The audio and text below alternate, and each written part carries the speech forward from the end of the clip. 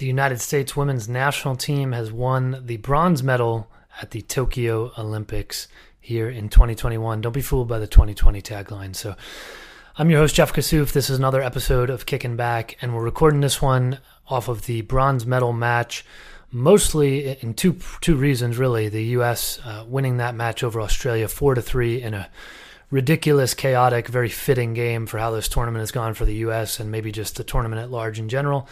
And also because just after this game ended, we got official word that the gold medal match has been moved, rightfully so, for player safety and health, back quite a bit, back by 10 hours from the original kickoff time. So what would have been a Thursday, 10 p.m. Eastern U.S. time kickoff for the gold medal match between Canada and Sweden is now a Friday, 8 a.m. Eastern U.S. time kickoff, which is 9 p.m. local Friday in Japan.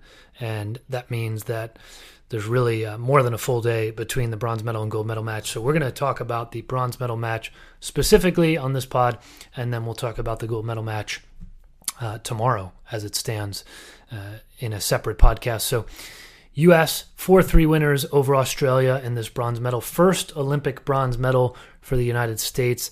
They've now won 4 Olympic golds, 1 Olympic silver, 1 Olympic bronze, and then the 2016 quarterfinal exit.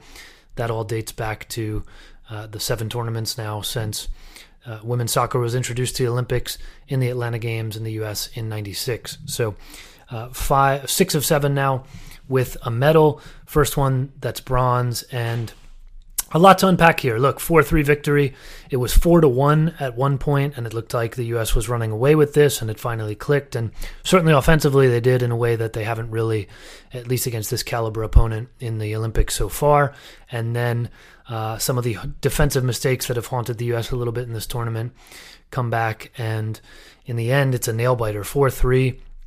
That includes, which will not show up on the scoreline, obviously, Sam Kerr with a header. It was not yet 4-3. I believe it was 4-2 at that point. Would have been 4-3 before Emily Gilnick's goal in stoppage time or in the 90th minute that made it 4-3. But Sam Kerr with a header, perfectly timed, perfectly placed, almost perfectly, I guess. Glancing header off the far post, hit the inside of the post, came square across the goal mouth, and did not go in. So, really without exaggeration, probably an inch difference there, and that's bouncing into the net rather than sideways and out. And who knows, Australia even, I believe, was awarded a corner kick in the 6th minute of stoppage time when the final whistle was blown. And there was a lot of confusion and argument even as to the final whistle being blown, but was knocking on the door in this game for that 4th goal and an equalizer because the U.S. was playing with 10 players. Alex Morgan, who had come on in the second half, injured very end of the game in the 90th minute there after that Gilnick goal, and was helped off the field by 2 trainers. U.S. had only used 4 of their 5 subs, but had done it in the maximum of 3 substitution windows, so could not make a change even if they wanted to. And, well, of course they wanted to get back to 11 players, but could not make a change, so they had to see the game out with 10 players. And they were on the ropes. I think they let that play continue if it was a corner. It was unclear to me, but another few minutes in this game, some more stoppage time, and I don't know, maybe we get a 4-4 game going extra time. I mean, a fitting way to end this Olympics, chaotic, and a fitting way for the U.S. to win bronze, really, because it was not a horrible performance from the U.S., certainly by their standards. It was not good enough and not gold medal worthy, but the inconsistency in which they arrived at this bronze medal by their own admission. I mean, even post-game comments here from Megan Rapinoe in the semifinal round, the semifinal loss to Canada. Carly Lloyd post-game in the press conference that I was in virtually. I've seen Becky Sauerbrunn quoted from Andrew Doss, New York Times, of saying the same thing, that the gold medal was not necessarily deserved based on the performances. They've admitted to how they have not performed to their expectations and abilities at this tournament, and they walk away with bronze, which I think is probably, a fitting and deserved. Maybe you could argue silver based on that Canada game, that maybe they deserve to get through that. But all of these things, as we talked about in that semifinal loss to Canada, have added up to this cumulative, third place performance, which I think, average wouldn't even be fair, because third place bronze medal is certainly above average, but by U.S. standards, obviously, not up to par. But I think worth, I don't want to say revisiting those standards, but the idea that the U.S. is going to win every single tournament has always been unrealistic. And in past years and past cycles, I guess even in past decades, it's been acceptable enough to kind of hold that standard because the competition level was not necessarily there beyond that handful of teams. It's rotated. You had your Norway as the chief rival, evolved into China. Obviously, Sweden has been, for basically 20 years now, a team that is always in the way in some fashion in a major tournament. Japan for that small stretch of a couple cycles. France has been recently, a team that seems to always be in the way and has never been an issue yet for the U.S. in that sense in a major tournament. But the Netherlands now, emerging in that sense. So, there's always been that handful of teams, but I think that pool has obviously emerged, has expanded a little bit. And, the idea that the U.S. is going to win every tournament is just not realistic. And I think that reality check came in the 2016 Olympics, falling out in the quarterfinals. And it's not the last time that's going to happen. Is that the 2023 World Cup? Is that the 2024 Olympics? Was it this bronze medal performance here in Tokyo? All of those things are valid questions. I think it's a when, not if. And that's not to say the U.S. is never going to win another World Cup or Olympics. That's not the case at all. But the idea, a bronze medal, as I think has been stated by the coaching staff, the players, needs to in some fashion be celebrated because that is, an achievement in itself, a particular achievement given the way that the U.S. has played. And I know that there are U.S. players of past generations, coaches even of past generations, people around the program who have built it into the Goliath, winning machine that it has become that might turn over in their grave at that idea. But I think when you look at the state of the game worldwide, you look at this tournament and how it went, you look at the conditions around it, which every team dealt with, obviously, the pandemic, the heat, the scheduling, all of these things. I don't think you can objectively look at a bronze medal and say, wow, what a failure. Were there micro failures within? Were there things that got exposed? A butt whooping by Sweden, an inability to break down Canada in a game that the U.S. really controlled and really gave nothing to Canada but for that one penalty kick. Yes, of course, there are those moments. And in the past, the U.S. has had those moments. I think, we're not that far removed from 2015 to remember how those first 4 games really of that tournament went. The U.S. has had those moments in the past, and they have found a way to get through them. In some regards, they found a way to get through them at this Olympics to get to a bronze medal. And in some regards, they did not, because in other ways, that semifinal, in other years, in other tournaments, that semifinal goes a different way. And the Canadians can tell you that from 9 years ago in a much different way, the way that 2012 semifinal played out for the U.S. in their favor. So bronze medal, I would say, something to overall be celebrated for the U.S. It's an Olympic medal. I think that should not be forgotten. Feel free to scream and yell at me about the idea that that's a soft take, but frankly, it's reality. And I think anybody who is unwilling to even acknowledge that as a concession is not rooted in reality, frankly. So yes, disappointments, and we'll go over some of those and deficiencies that have been exposed, I think, with 24 months really almost to the 2023 World Cup now, full 2 years. And, certainly a lot to look to. So quickly on this game, 4-3 for the U.S., a brace for Megan Rapinoe, a brace for Carly Lloyd, 2 goals apiece in what I have to say, really, neither of them, they both said explicitly they have not made an official decision. I think the term official there is the operative word because official is, I think you could replace that with public. We don't know what they're doing in the immediate, certainly, but I think very fair to say that this looks like the last game for each of them at a major international tournament. The next one is 2 years away. Rapinoe 36, Lloyd 39. Not going to rule out the idea that either of them might try to play in that World Cup. You have to remember, as they and others have talked about before, Megan Rapinoe actually talked about it after the semifinal loss, fresh in her mind, that you really have to view these things in 4-year cycles. the way that their landscape looks. So, a lot of players view that decision not just as what's the next World Cup, but, that World Cup with the Olympics back to back.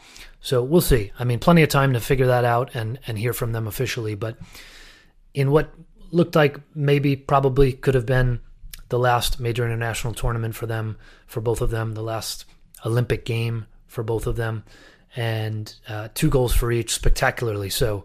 Megan Rapinoe opens the scoring with an Olympico goal directly off a corner kick 9 years after she did it against Canada in the 2012 semifinal. She did it here against Australia. She said, "This time I meant it," because she had kind of analyzed with the coaching staff some game tape on Australia goalkeeper Tegan Micah and how Australia sets up on corner kicks. 8 minutes into the match, curls it right into the side netting, and it's game on for the U.S. Now, Sam Kerr, 17th minute, answers. Bad giveaway from Tierna Davidson trying to play a square ball, basically a square ball to Becky Sauerbrunn in the back. Puts it too far in front of her, maybe a nervy moment. Again, some defensive issues for the U.S. in this tournament, and turns it over. Eventually, Sam Kerr with the finish to get the equalizer just 9 minutes after Rapinoe puts the U.S. ahead, but Rapinoe then answers 4 minutes after that. Terrible defensive mistake by Australia. A series of bad clearances. Eventually, it's Alana Kennedy with basically an assist to Megan Rapinoe on this, with a beautiful side volley from Rapinoe, equally in a different way, equally beautiful goal. And it's 2-1 U.S. Carly Lloyd gets on the score sheet in the first minute of stoppage time in the first half. It's 3-1. Looks like a dagger. Australia could have tried to get to halftime 2-1. It's 3-1, and you think, okay, floodgates open. And then they come right back 6 minutes after the restart. Carly Lloyd scores again. Defensive mistake again from Australia, who you wonder how this game goes if Ellie Carpenter is in it. I talked about that last time.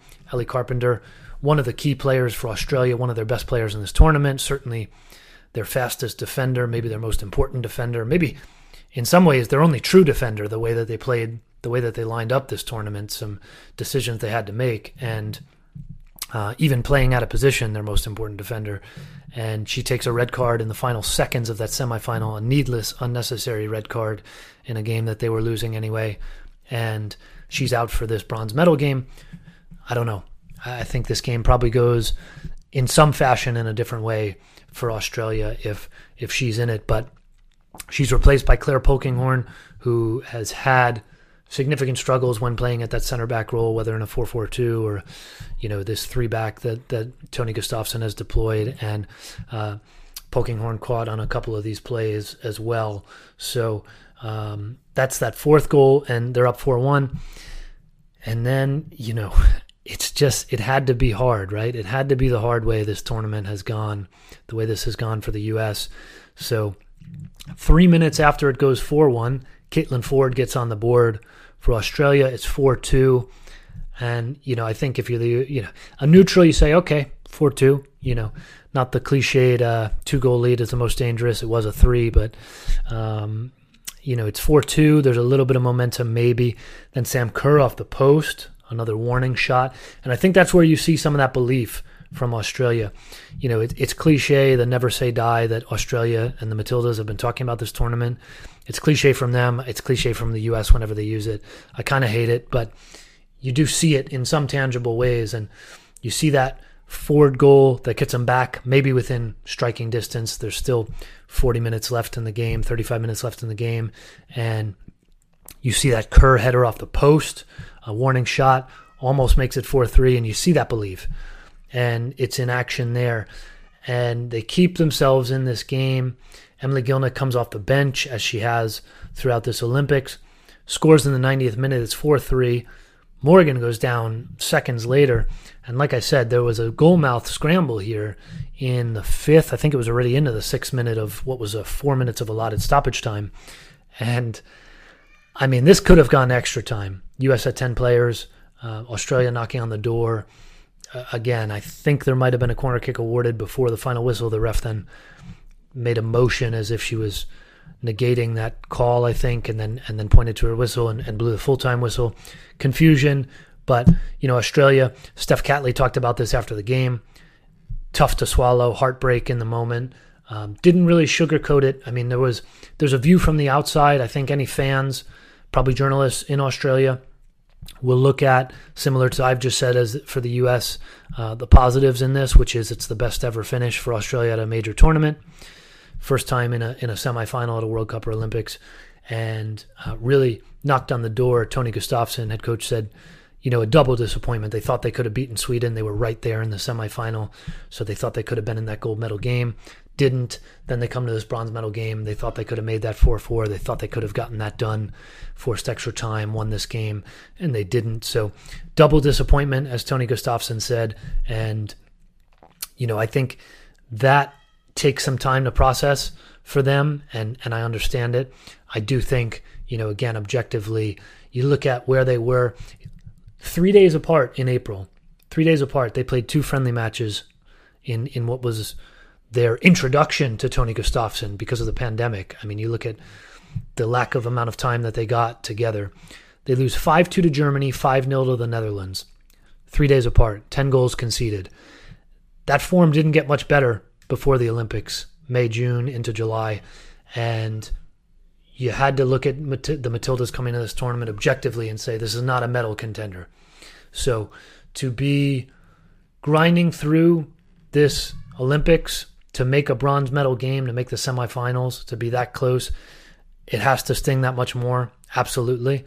But I do think in some ways they overperformed, certainly. They've set themselves up for, what they hope is a successful 2023 World Cup on home soil in co-hosting with New Zealand.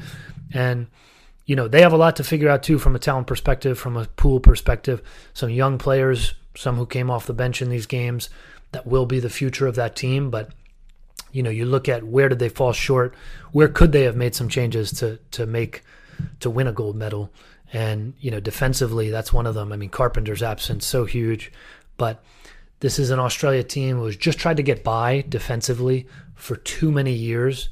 And 2017, 2018, it felt like they were on the cusp of really being among that world elite. You remember them winning that Tournament of Nations in the U.S. That felt like their announcement. And they just haven't found that depth, particularly in the back, where they're still relying on Polkinghorne, converting Alana Kennedy, Chloe Logarzo back there in the 3-5-2. They've played there, yes. It's not as if they've never played there, but going out, identifying or developing someone into a world-class center back, these are things that need to be done. They've got 2 years to do it ahead of a World Cup on home soil. So certainly things that need to be done and addressed. Some turnover there between now and then as well. But, Matilda's always known for their young talent. And I think they've got some more coming up through the pipeline. They've really got to figure out how to harness it. This is the type of international experience that will serve as a foundation and has for so many other teams in future tournaments. So we'll see how that goes in 2023. As for the U.S., Rapinoe, Lloyd with the goals. Again, not the greatest tournament from the U.S. I think the midfield was better in this bronze medal game. Still defensive questions. Davidson with the giveaway. Defensive questions again on those other couple of goals. And they really haven't figured it out. For all of the attention on the forward line, I wrote this.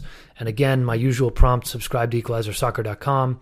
All our premium content, plenty about this game, plenty about the gold medal game that's coming up, plenty about the Olympics at large and year-round on the U.S., NWSL, FAWSL, all big things. And so much attention on the forward line. 6 forwards officially on this roster. And, however you want to count Catarina Macario, listed as a midfielder, but 6 forwards on this roster, 5 of them over 30, and the one who's not is Lynn Williams, who's 28. So plenty of attention on the ages there. There's a lot to be figured out there. We've talked about it a little bit already. The back line, the depth at fullback has always been an issue. It's not really been figured out from cycle to cycle. And now you have Kelly O'Hara's now 33. You have Becky Sauerbrunn, who has long been the pillar and centerpiece in the center of the park there, is 36. That makes her 38 at the next World Cup, 39 at the next Olympics, should she be there. Abby Dahlkemper has been the heir apparent, really struggled this tournament, replaced by Tierna Davidson in the semifinals and bronze medal game. Tierna Davidson with struggles, for various reasons maybe, but similarly, giving up the PK in the semifinal and then, the giveaway in this bronze medal game, some other mistakes maybe that stood out that maybe didn't lead to a goal directly But, you look at that leaves you with Crystal Dunn maybe as an anchor still on that left side. Obviously, she's versatile, can play other places. But again, a point that I've made for a long time, you move her out of that fullback position who's playing there. I think out of the 18 or the 22 that Vlatko Andonovski had available, Casey Kruger is probably the best answer there. But I'm talking long term here, and really, like, if you're rebuilding this team, you move Crystal Dunn and who's playing there at the moment. As if the Olympics were right now, as they were, there is not an answer that is a fitting answer for this level. There are answers that can be developed and should be developed for 2023. Emily Fox is one who jumps out, playing pretty well for Racing Louisville in her rookie season, natural left back. There are answers to these things, but they need to be figured out. And that's a defensive issue as well. So that leaves Dunn. I want to be really clear that we should not be writing off Abby Dahlkemper in any way. Prior to this tournament, world-class, top world center back, both sides of the ball. Don't know what happened in this tournament. I think obviously she and the U.S. are hoping that it was an anomaly. And so you maybe look at that. You look at getting Tierna Davidson real minutes in real competitive games, which she didn't really get at the World Cup, even though she was on the roster.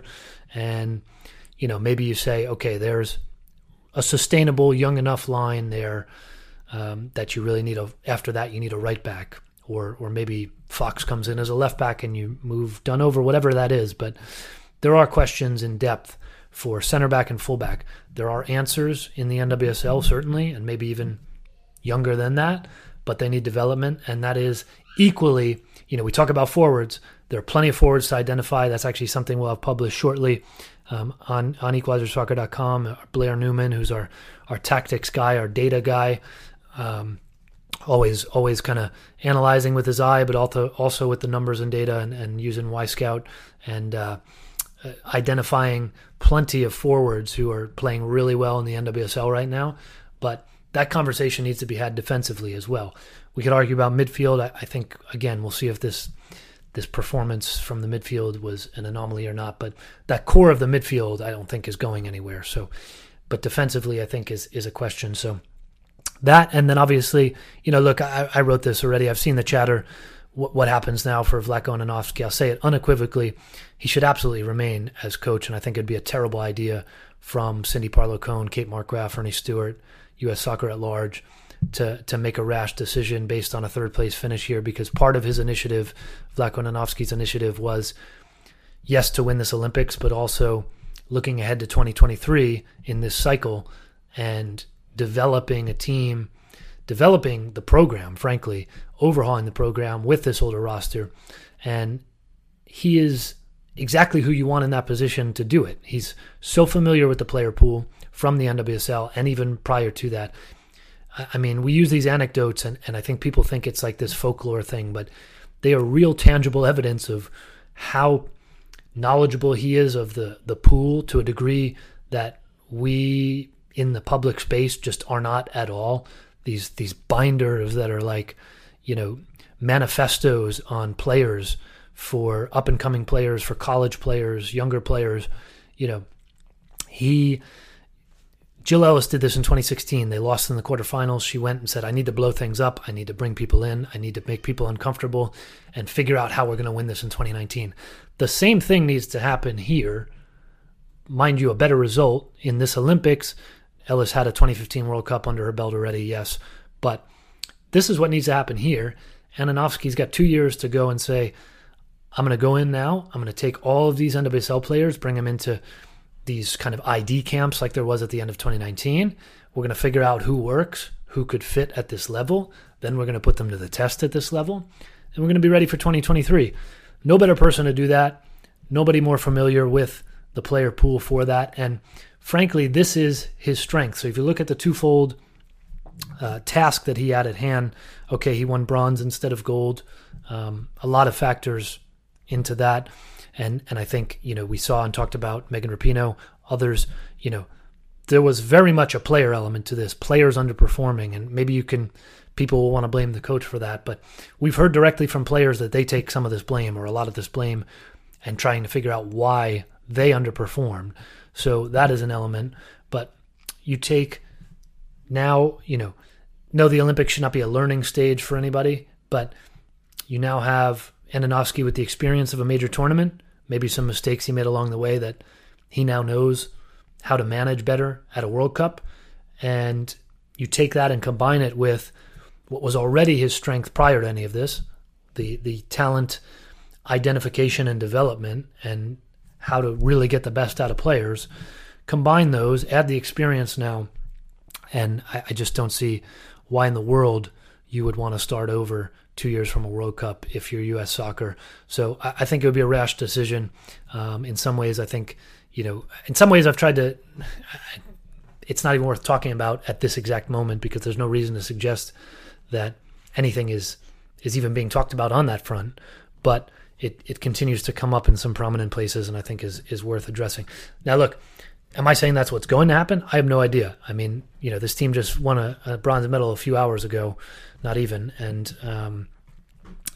there's plenty to talk about among U.S. soccer leadership. I'm sure, exit interviews from the tournament itself for players, for coaching staff, and, figuring out what that plan looks like and all of these things. So crazier things have happened. You can ask, I think I said this before, Greg Ryan, Tom Sermanni, different scenarios, but we know how high the bar is for this team. But I the idea of moving on would seem really crazy to me, and I think would be a poor decision in terms of how to build toward 2023 at this point. So didn't think it was quite worth addressing earlier, but as it continues to persist as a narrative, that's where I stand, and I know I'm not alone. So U.S. bronze medal winners, 4-3 over Australia. First bronze medal in program history. Obviously, they wanted another gold, and that's not the case. But overall, struggled through the tournament. I think in that sense, you have to be happy with the bronze in some ways, and players have kind of acknowledged that. And now it's on to the gold medal match, which we'll bring you some analysis of tomorrow. Canada versus Sweden in that gold medal match, which has been moved. Again, 8 a.m. Eastern U.S. time, 9 p.m. local Friday in Japan to account for the heat and player safety. And we'll see. First, could be a first gold for Sweden, be a first silver or gold for Canada after back-to-back bronze medals in the past two Olympics. And for the U.S., it is now, some version of a tour, whatever they're going to call it, but certainly all eyes on 2023. Be back with that for one more special Olympics Kicking Back podcast, and then following the Olympics here, we'll be back to our regularly scheduled programming of Kicking Back, your weekly conversation with players, coaches, personalities from women's soccer, and looking forward to bringing you more of those. So please subscribe, rate, and review. You won't miss a thing. You're not going to want to miss a thing, bringing you more of this. And I'm your host, Jeff Kassouf, and looking forward to talking to you again soon.